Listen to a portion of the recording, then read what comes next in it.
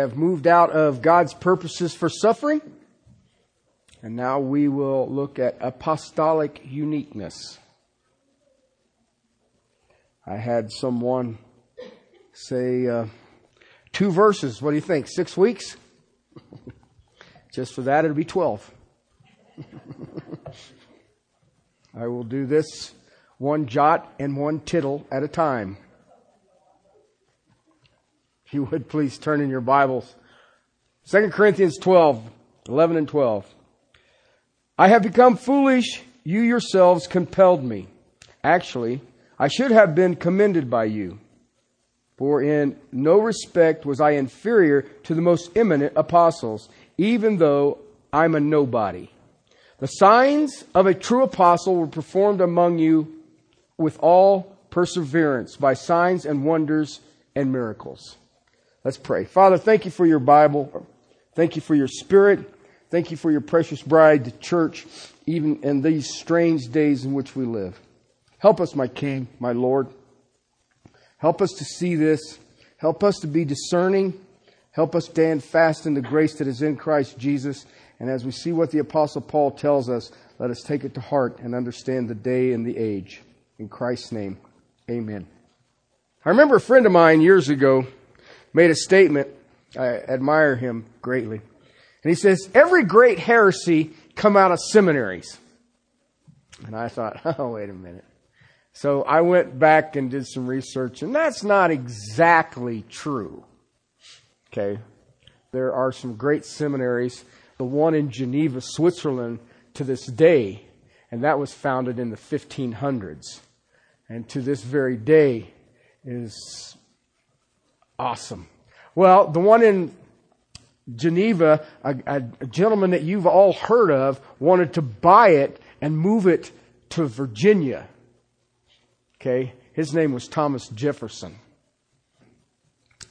I will say this. Every great heresy comes from leadership. Okay? Every one of them came from leadership. We are going through an area here. It's actually chapter 10 through 11 or 12, 22, 21. It's basically spiritual warfare. I received a thing this week on a Muslim, a devout Muslim, studying to be an imam, who came to the realization reading through the Quran that Jesus Christ was Lord. Okay, and you're like, wow, that's pretty cool. And then the guy that I was conversing back and forth with, I said, well, why don't the rest of them read it?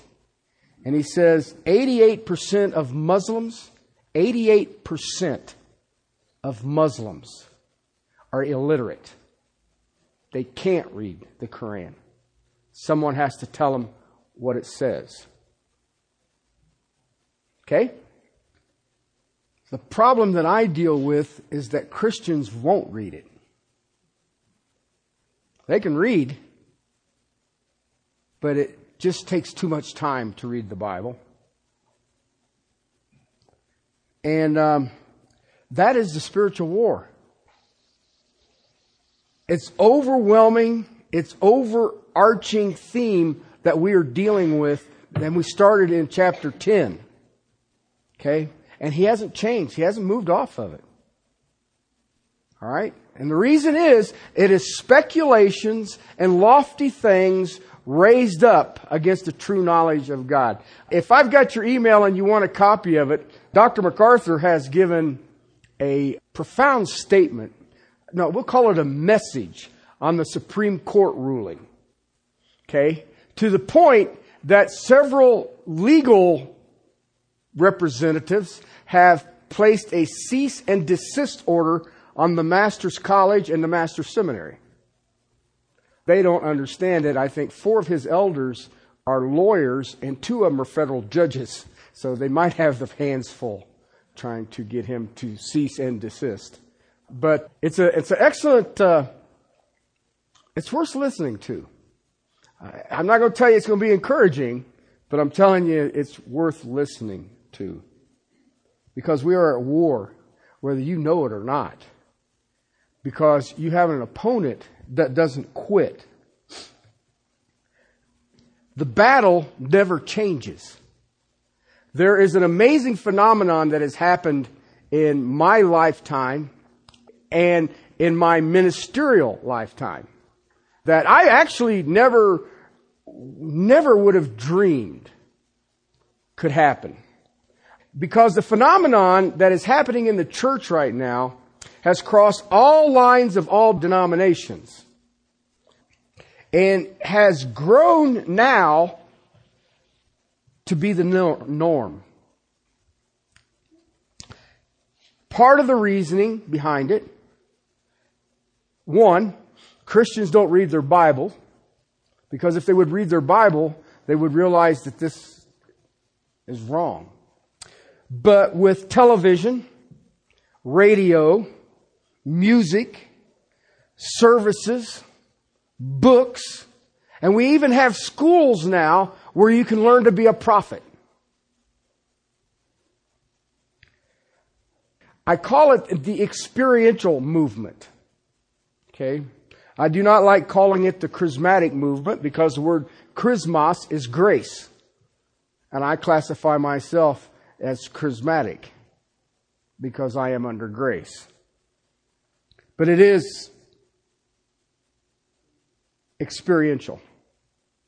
And it has moved in ways that I would have never ever dreamed. When I was growing up, my grandmother lived down in the coal country of Kentucky. They call them hollers. Okay, and I thought that meant a bunch of people would run up to there and yell, but that's not what it was. And this place where she lived, because it was in this hole, canyon, ditch, holler, you couldn't get television at all. Okay, and so on Saturday nights we would sit across on her front porch. She had one of them wraparound covered porches. We'd sit on the porch and we'd watch this church across the street from her house. And it was entertaining, to say the least. My father was a non-believer. Me and my brother were non-believers. And you could watch people run in one door and jump out the windows and scream and run back in the doors. And you just sit there thinking, that there's just not normal. Okay? I just looked at it and said, I don't care what anybody says. They're not right. I've seen people in bars do that. Okay, they don't do that in church. Okay? There are healings. There's a group here in Castle Rock who've had over 50 healings in the last 3 weeks. And they've done it with elementary kids' Sunday school classes because they have the faith of a child. And therefore they can heal people. I have seen barking in the Spirit, and it is promoted. I have seen laughing in the Spirit. I have seen fainting in the Spirit. These are not down in the hollers of Kentucky. These are mainline churches. I remember when the great issue was speaking in tongues. Minor. I'd give anything if somebody do it. Then I wouldn't have to deal with some of this other silly stuff. But let me tell you something at its core, okay, of all of it. Listen, I don't care if it's the seeker-sensitive movement. I don't care if it's the saddleback movement, the purpose-driven movement, the experiential movement. I don't care what it is. They all have one fundamental thing at their core. All right? And the Apostle Paul is fighting it.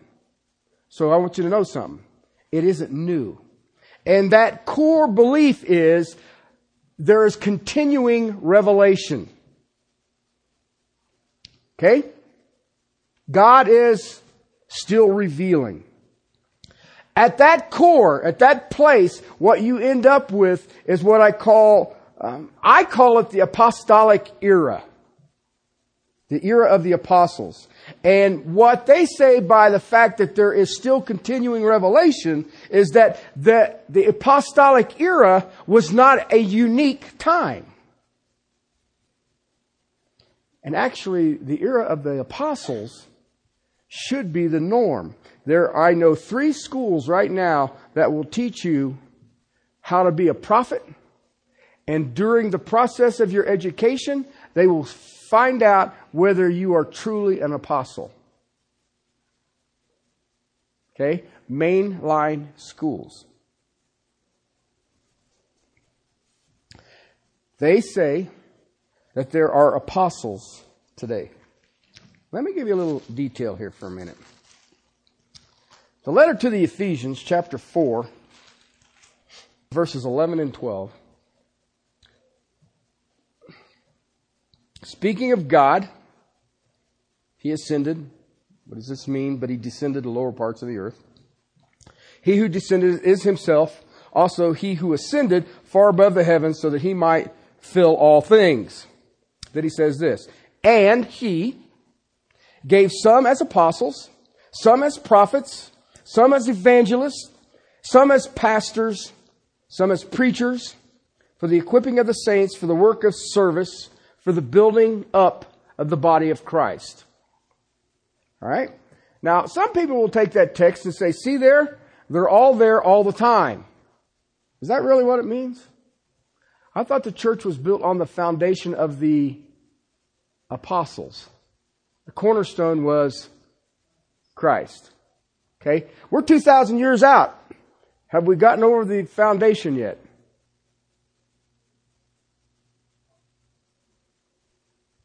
Okay? If you really look at that text and you follow it, you can see the progression. Who laid the foundation? The apostles. Who would have been next? The prophets. Prophets are the ones who speak on behalf of God. Okay? You know what I'm doing right now? Prophesying. I'm sharing you what? The Word of God. You also see there, some are pastors. A pastor, the word is pormia, and all that means is a shepherd. Is a shepherd.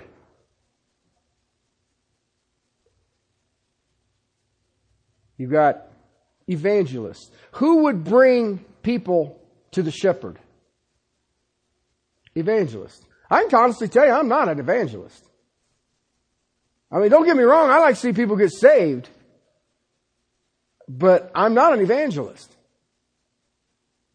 Okay? On my best day, I'm not an evangelist. I think in my whole 30 years of walking with the Lord Jesus Christ, I think I've led 4 people to Christ. I can say this. None of them have walked away. So I'm thinking, I'm batting 4 for 4. I don't want any more. No, just kidding. That's just a good record right there now. Okay? But what happens is that people will come along and they'll say the apostolic era is the norm. We always have apostles. Okay? And you know what? I have heard some massive claims of people who claim to be apostles or that I know an apostle. Okay? Technically, if I use the word, there's 2 words that are very close together. One is anglios and one is apostolon. Okay? They're very close. Anglios is the word we get angel from. Okay? But angel is, what is it? It's a messenger sent by God. Okay? Apostolos is what? A messenger sent by God. All right? It's very simple, very easy. Now the detail is, one is an angelic being that is in the presence of God, and the other is a temporal being who's serving their Savior. All right? But I want you to understand something. When I see all of these claims, and I hear it all the time, it's sort of like the church at Pentecost. That's a denomination. All right? I'm thinking that at Pentecost, we should be moved on a little bit, don't you think? Kind of a little further down the road. I mean, at Pentecost, they did not even have a New Testament. All right? I've got a New Testament. All right? So I'm thinking that, you kind of move out along with this, but what I see is this movement has picked up a lot of, how shall I say, followers. Okay, you know what's weird? If you go looking for an experience, you will find one. But my question would be to you, when you find that experience, is it biblical? Is that true? Because I've seen it. I have a very dear friend of mine, been a number of years ago. There was a man who came into town and he called himself a prophet. Okay? With apostolic tendencies. And so my friend went to hear him speak. Toward the end of his message, he said that his ministry was to stir up the spirit in believers so that they'd be more effective. Now, I know this guy really well. We actually came to Christ about the same time. All right? We walked with Christ together. We helped each other. All right? This guy is not a doodah. Okay? He is a man of the book. I've watched him. All right?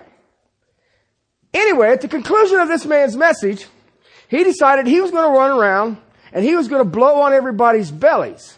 And by doing that, the biblical precedence for this is that when God created man, He blew into his nose.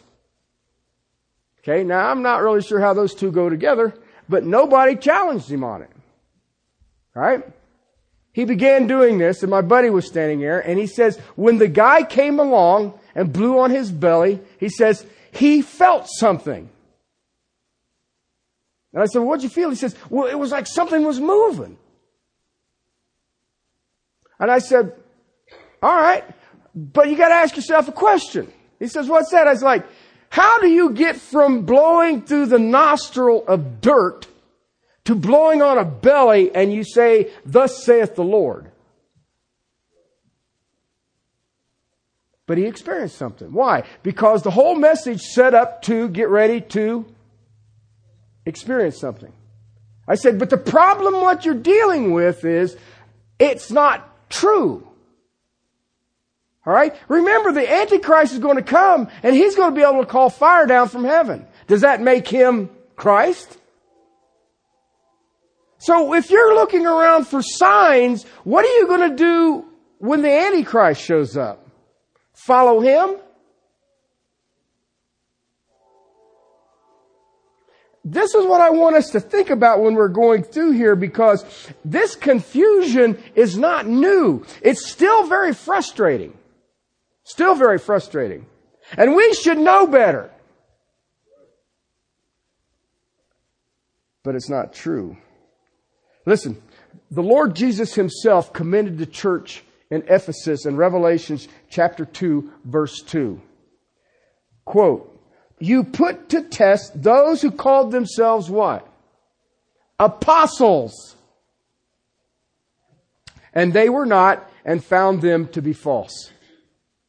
If a person claims to be an apostle, test them. See if they are. Okay? Because if you're a true apostle, like the Apostle Paul, when did you see Jesus? Tell me when you saw Jesus. Because a true apostle was called by the resurrected Christ personally. All right? So when did that happen? Like the Ephesians, the Corinthian church had been infiltrated by false apostles. You can go back to our text there in chapter 12 and you look at verse 13. And as for the respect, and in what respect were you treated as inferior to the rest of the churches, except that I myself did not become a burden to you? Forgive me for this. Here it is the third time I am ready to come to you, and I will not be a burden to you. And what he's referring to is that these people who are among them are what? They're a burden. They're a burden. If you back up, you can see it again. Such men are false apostles, deceitful workers, disguising themselves as apostles of Christ. You got that? What do they look like? If this ain't Bugs Bunny theology, they're not going to walk around with pitchforks and horns. What are they going to look like? The Corinthians, for whatever reasons, did not have discernment like that of the church in Ephesus. There are many in the Corinthian church who had embraced the lies of the deceivers. Okay? Therefore, go back to 1 Corinthians, read just the first 6 chapters. Read the first 6 chapters. And you will see that church was flat out in chaos. Why? They had believed the false teachers. And you know what? Such attacks should be no surprise. If you have read your Bible, you will see that it's a common factor. And you know what? This attack, this infiltration into the true ranks of God's people should be seen over and over and over. I will give you just a handful. Okay? We're not going to look at all of these, but you can write them down and you can go look them up. Satan is the father of lies. John 8:44. Okay? But the one that really stands out, when something is repeated in Scripture, it really gets my attention. Okay? He says, Satan is the enemy of God's truth. Right? Now, you say, well, okay, Mark 4:15. No problem. He also says it in Luke 23:3. He says it in John 13:27. It's said in Acts 5:3. 2 Corinthians 4:4. 1 Thessalonians 2:18. Revelations 20, verse 3, verse 8, and verse 10. All right, now if he repeats it that many times that he's an enemy to God's truth, I'm thinking that, you know what? He's sort of saying from heaven, hello, I'm talking to you. Satan has always opposed God's messengers, and Satan has always opposed God's message. And one of the liar's tactics is to attack the credibility of God's spokesman. Now, I want you to think about something for a second. I have 2 texts I'm just going to share with you quickly. Okay, the one you've heard and you've always paid attention to it. You listen to it and you kind of identify with it. It comes out of Luke's Gospel, chapter 22, verse 31. Okay? It's a very familiar text. Jesus looks at Peter and says, Satan has asked to sift you, to shake you. Okay, now did you see what just happened there? Why would Satan want to pick on Peter? Who was going to be the spokesman for the disciples? Let me discredit the spokesman of the disciples. And you say, well, you know, that was Peter, that was this. Well, that's not a new phenomenon, people. I can take you back a few years prior. Because it's a fascinating text, and I think it's just a phenomenal text. But I want you to think about this for a second. Zechariah chapter 3, verse 1. Then he showed me Joshua, the high priest, standing before the angel of the Lord. All right, that's cool, huh? And Satan standing at his right hand to accuse him. The high priest of the Lord before an angel of God, and who was beside him? The accuser of the brethren. I want to bring accusations against God's messengers, make it so that the people will not believe their message. Now listen, back to my text. Because of Paul's importance in the redemption plan that God has, you can't find anyone other than Christ himself who was more assaulted by Satan than the Apostle Paul. You understand that? Who was taking the message to the Gentiles? Discredit Paul. The message don't go to the Gentiles. Yet Paul was always reluctant to defend himself. He definitely was reluctant when it came to the Corinthians, because for the Apostle Paul to defend himself, that was extraordinarily distasteful. And he repeats it over and over and over, and he calls it foolishness to defend himself. 2 Corinthians 11:1, he calls it foolishness. Verse 16, he calls it foolishness. Verse 17, he calls it foolishness. Verse 21, he calls it foolishness. Do you understand that defending yourself in the sense of spiritual warfare is what? Foolishness. Chapter 12, verse 6, he calls it foolishness. Now, Paul was a man of the book. He understood Scripture very well. He was a Pharisee. He was trained in that line. He would have known and he would have lived King Solomon's counsel. Here is a good bit of counsel for every single one of us. Quote, "Let another praise you and not your own mouth, a stranger and not your own lips." Proverbs 27:2.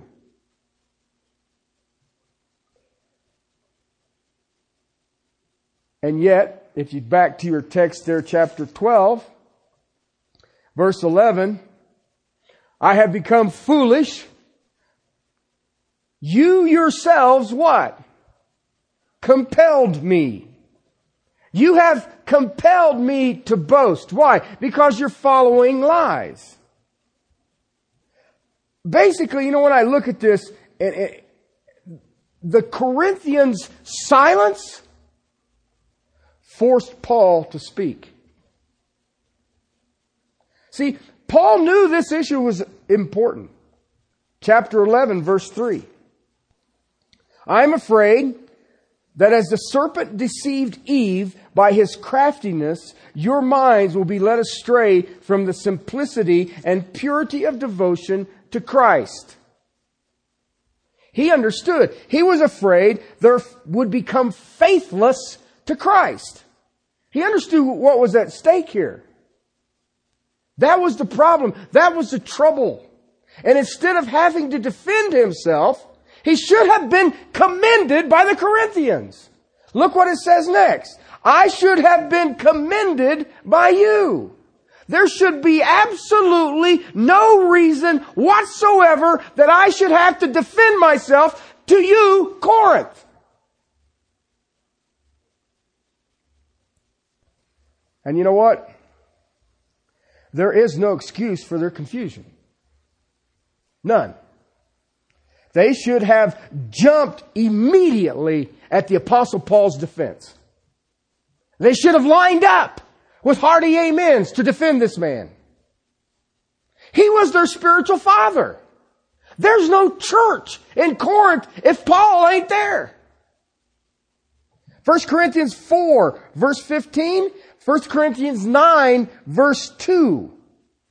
It was he who had brought the gospel to Corinth.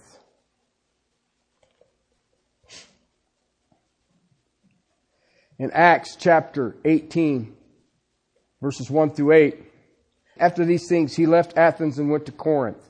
He found a Jew named Aquila, a native of Pontus, having recently come from Italy with his wife Priscilla. Because Claudius has commanded all the Jews to leave Rome, he came to them. And because he was sure was of the same trade, he stayed with them, and they were working, for by trade they were tent makers, leather workers. And he was reasoning in the synagogue every Sabbath and trying to persuade Jews and Greeks. But when Silas and Timothy came down from Macedonia, Paul began devoting himself completely to the word, solemnly testifying to the Jews that Jesus was the Christ. And when they resisted and blasphemed, he shook out his garments and said to them, "Your blood be on your heads. I am clean. From now on I go to the Gentiles." Then he left there and went to the house of a man named Titus Justus, a worshiper of gods, whose house was next to the synagogue. Crispus, the leader of the synagogue, believed in the Lord with all of his household, and many of the Corinthians, when they had heard, were believing and being baptized. And the Lord said to Paul in a night vision, "Do not be afraid any longer, but go on speaking, and do not be silent. For I am with you, and no man will attack you in order to harm you. I have many people in this city." And he settled there for a year and 6 months, teaching the word of God among them. Got it? He was their spiritual father. He is the one who brought the gospel to them. Why did they not defend him?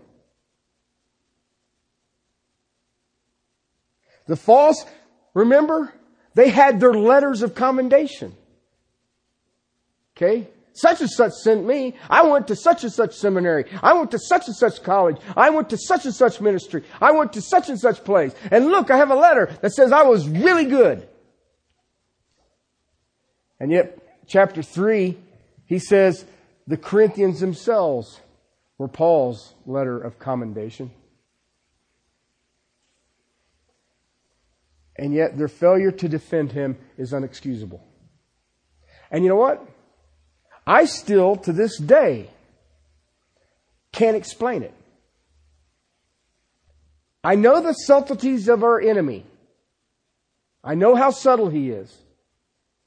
But I do not understand how you can turn your back on the one who brought you the gospel, and there was no church until that man showed up. How do you do that? How do you walk away from that? And I'm not even going to talk about verse 12 until the next couple of weeks. Signs, wonders, and miracles. Well, yeah, okay. But if you're really honest with yourself, how did he get people to come to salvation there? Preaching the gospel. Christ and him crucified. Listen, he was there a year and 6 months. 18 months. House to house, day and night. They had seen him. They saw his life. It wasn't like he would run off and hide and then come back like an evangelist. Look, I got a motorhome and 3 sermons and 3 suits.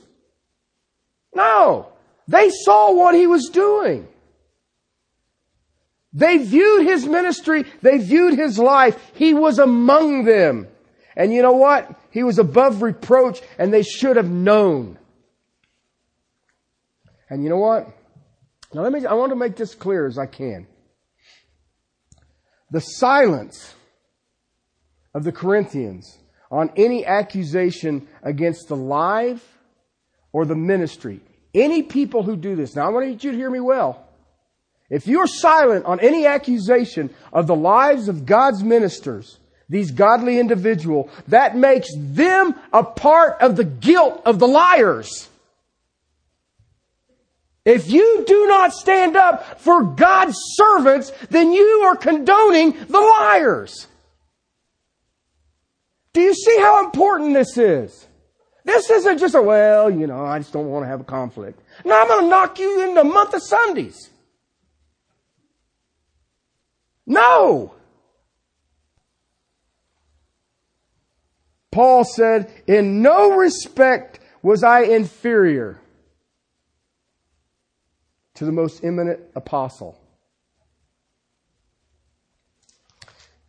He says that back here in 12 again. That's verse 5 of chapter 11. And then in verse 12, he says it again.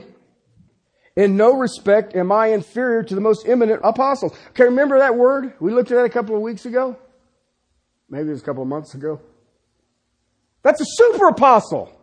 I'm not inferior to the super apostle. Now listen, Paul's using sarcasm. Absolutely. Okay? Look who he's talking to. I am more eminent than the false apostles. Well, gee whiz. That's how some people regard themselves. I remember I was speaking at a conference down in Albuquerque, and my name was before this guy's name. And he had what do they do? Them call them pictures where, what are they? Yeah, you know, with those, you're trying to promote something, so you get a, okay. Well, I don't have any of those. All right, sorry, but I don't. I do, but it's always someone else. You know, I put a picture of John Wayne up and says, there's Terry Ball. So they won't know me when they see me. But anyway, he was mad because he had his picture and I was before him and it just had my name. And I told him, change it. You know what? I just assume they don't put my name on this brochure. You know, I'll go do my thing and then run. But I see this a lot. I see this an awful, awful lot. There are people who regard themselves as something. I mean, I think mine will, I'll get a picture of Balaam's donkey. What do you think? You guys shouldn't laugh at that hard. But anyway. But look what the Apostle Paul says about himself. In no respect was I inferior to the most eminent apostle. I'm not less than the super apostles. Right? Even though I'm a nobody. Even though I'm a nobody. He makes this repeated statement over and over. 1 Corinthians, he hammers it hard. Chapter 4, verse 7. Chapter 15, verse 9. He considers himself a nobody. There's nothing special about me. I'm just doing what the Lord has asked me to do. That's all it is. What's amazing about this right here is that he was far more superior than them. Mind-boggling. First and foremost, he was a true apostle. They were false. That makes him a little more superior. And to these that are in Corinth, we must understand that he alone, Paul alone, is the only apostle that was there. You know that Paul passed his mantle of ministry on to a young man named Timothy. Do you know Timothy's never called an apostle? Who taught him? The Apostle Paul. Well, why didn't he take the title of apostle? I thought if the apostolic age was the norm, why wasn't Timothy an apostle? I don't know. Why didn't Luke become an apostle? He calls himself the good doctor. I think he's a better historian. Okay? But you don't call him Apostle Luke.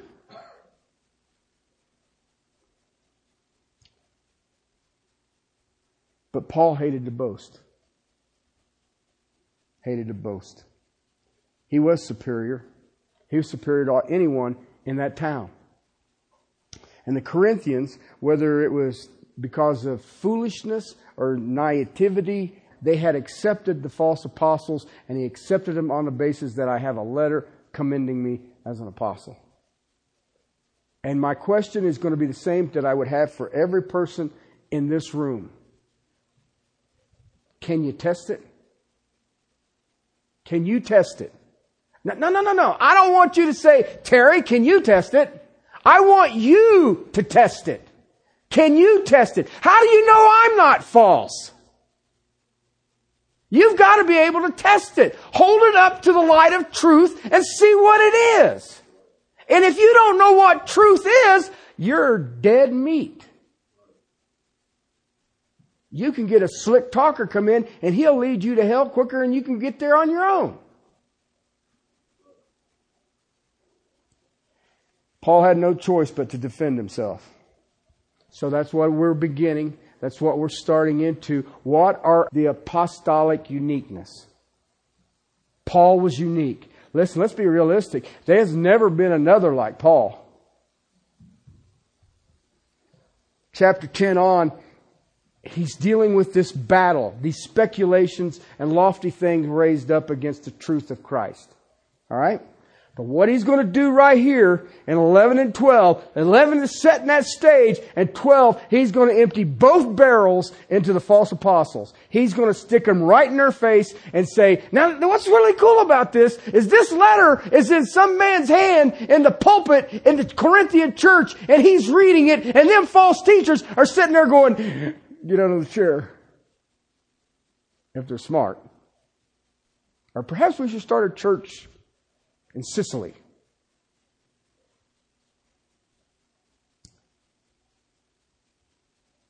It is a spiritual war that he is dealing with, beginning in chapter 10 through chapter 11, 22. And he's through chapter 12, 21. And he's defending right here his apostolic proof, his credentials. This is who I am. Remember, he's already did this. He says, remember all the suffering I've done? External, internal, emotional, spiritual. All those battles. And yet, what do? I keep plugging away at it. And guess what? God keeps honoring my perseverance. So you can say, you know what? I'm not much to look at. You can say, you know what? He doesn't, he's kind of homely. He can't really turn a phrase. He speaks in dangling participles the whole time. And he says, yep, you're right. But look at the lives that are being changed. He is real. He's the genuine deal. He's a genuine apostle. And by doing this, he gives you and I the uniqueness of an apostle. And he does it two ways. The qualifications of an apostle and the power of an apostle. And we'll start looking at those next week. Let's pray. Father, there's times I don't even know what to pray.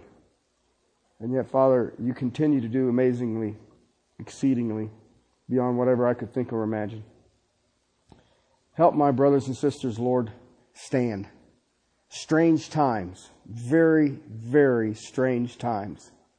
And yet, your church is still here, so we still have a task at hand. Father, we're still dealing with speculations. We're still dealing with lofty things raised up against truth. We are still dealing with the father of lies. And Father, we are still struggling with the enemies of your truth. Father, help us.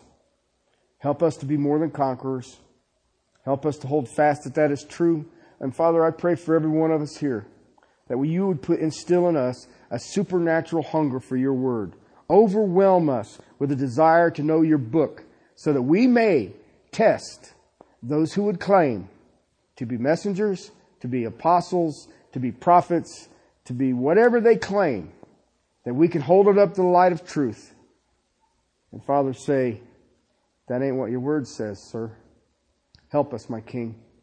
Help us. In Christ's name, amen.